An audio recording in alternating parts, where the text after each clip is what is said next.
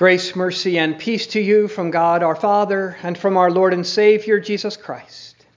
Amen. Natural causes. You've heard that phrase. It's fairly common in our world today. Things happen by natural causes.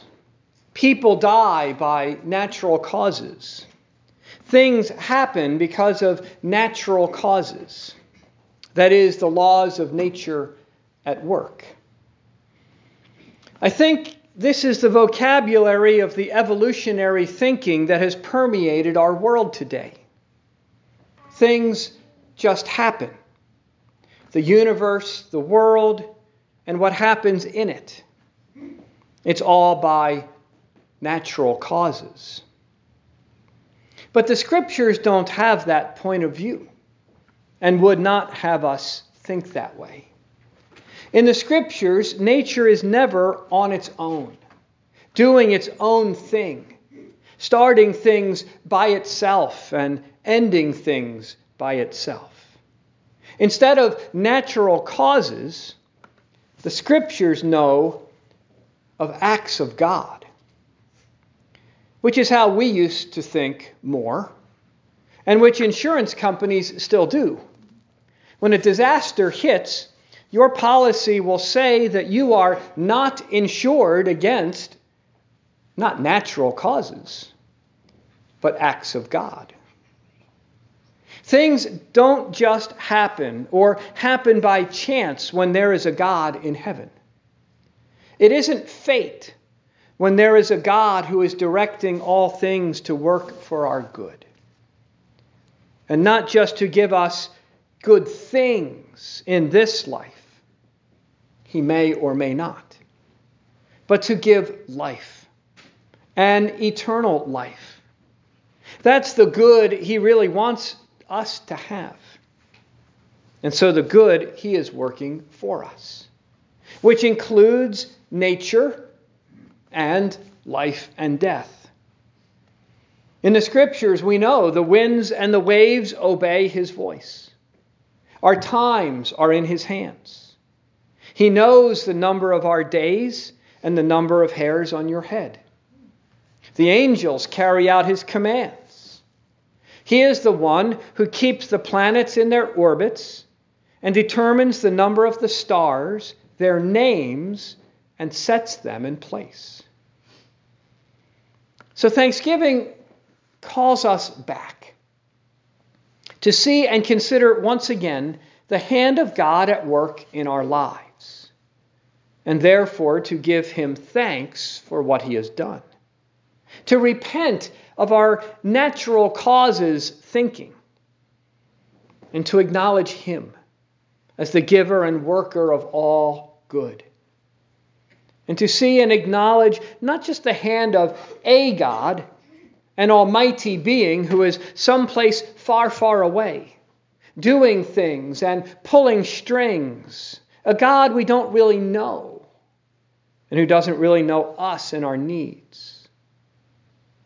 But the hand of a loving God, a caring God, a giving God, a merciful God, a promising God, a forgiving God. A God who knows us, a God who created us, a God who came to live with us, a God who became one of us.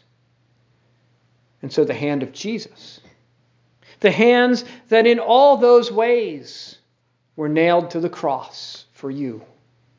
The act of God above all acts of God, to work for you the greatest good, the forgiveness of your sins, and the promise of eternal life.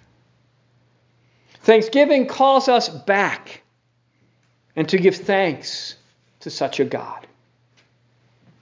And in that way, be like that one leper, the Samaritan one.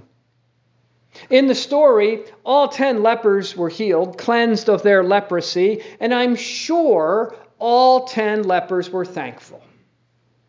Of course they were. Who wouldn't be? What made the one leper, the Samaritan leper, different wasn't that he was the only one who was thankful, but that he is the only one who returned to Jesus and gave thanks to God there, in the flesh and blood of Jesus. To acknowledge that in Jesus is the promise-making God who had come to fulfill his promise and save. That's who Jesus is. And so the Samaritan's faith not only made him well, as our English translation put it at the end of the story today, all 10 were made well. Rather, and as it would be better translated, his faith saved him. That was the gift he received that the others did not.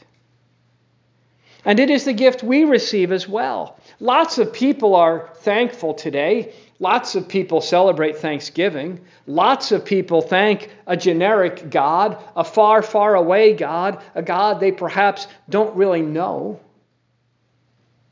It's good to thank God. He is the one who blesses all people, the just and the unjust alike. Maybe they are like the 9 lepers in our story today. But there is more that God wants to give, that he wants to give us in Jesus. For in Jesus, he has come to give us himself. He has come with hands to bless us, to baptize, to heal, to feed, to forgive, to raise, and much more. He has come so that we know him as our Father and brother, and that we are by grace his children. And that not by any natural causes, but his doing.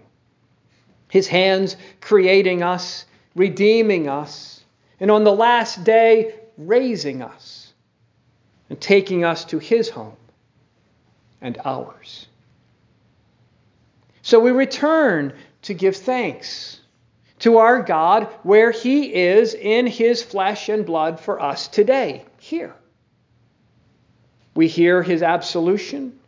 We open our mouths to eat and drink his body and blood. And we are saved by grace through the faith which receives these gifts of God. And in that faith we pray. We make, as Paul said, our supplications, prayers, intercessions, and thanksgivings for all people. And in that faith, as we heard from Deuteronomy, we bless the Lord for all the good he has given us. Which means to proclaim his name, to acknowledge him as the giver of every gift, and make him known, that every person may know him, not as a God far away, but a God here. A giving God, a gracious God, a forgiving God. That in days to come, not just 1 or 1/10 return to give thanks to God in the flesh, but that all might. For that is what God wants, for all people to be saved and to come to the knowledge of the truth. So maybe as we return to give thanks this year, we return also to the way the Scriptures speak. To speak no more of natural causes, but of the hand of God at work. Working good, working salvation. Speaking of Jesus and rejoicing with the Samaritan leper in him. In the name of the Father, and of the Son, and of the Holy Spirit.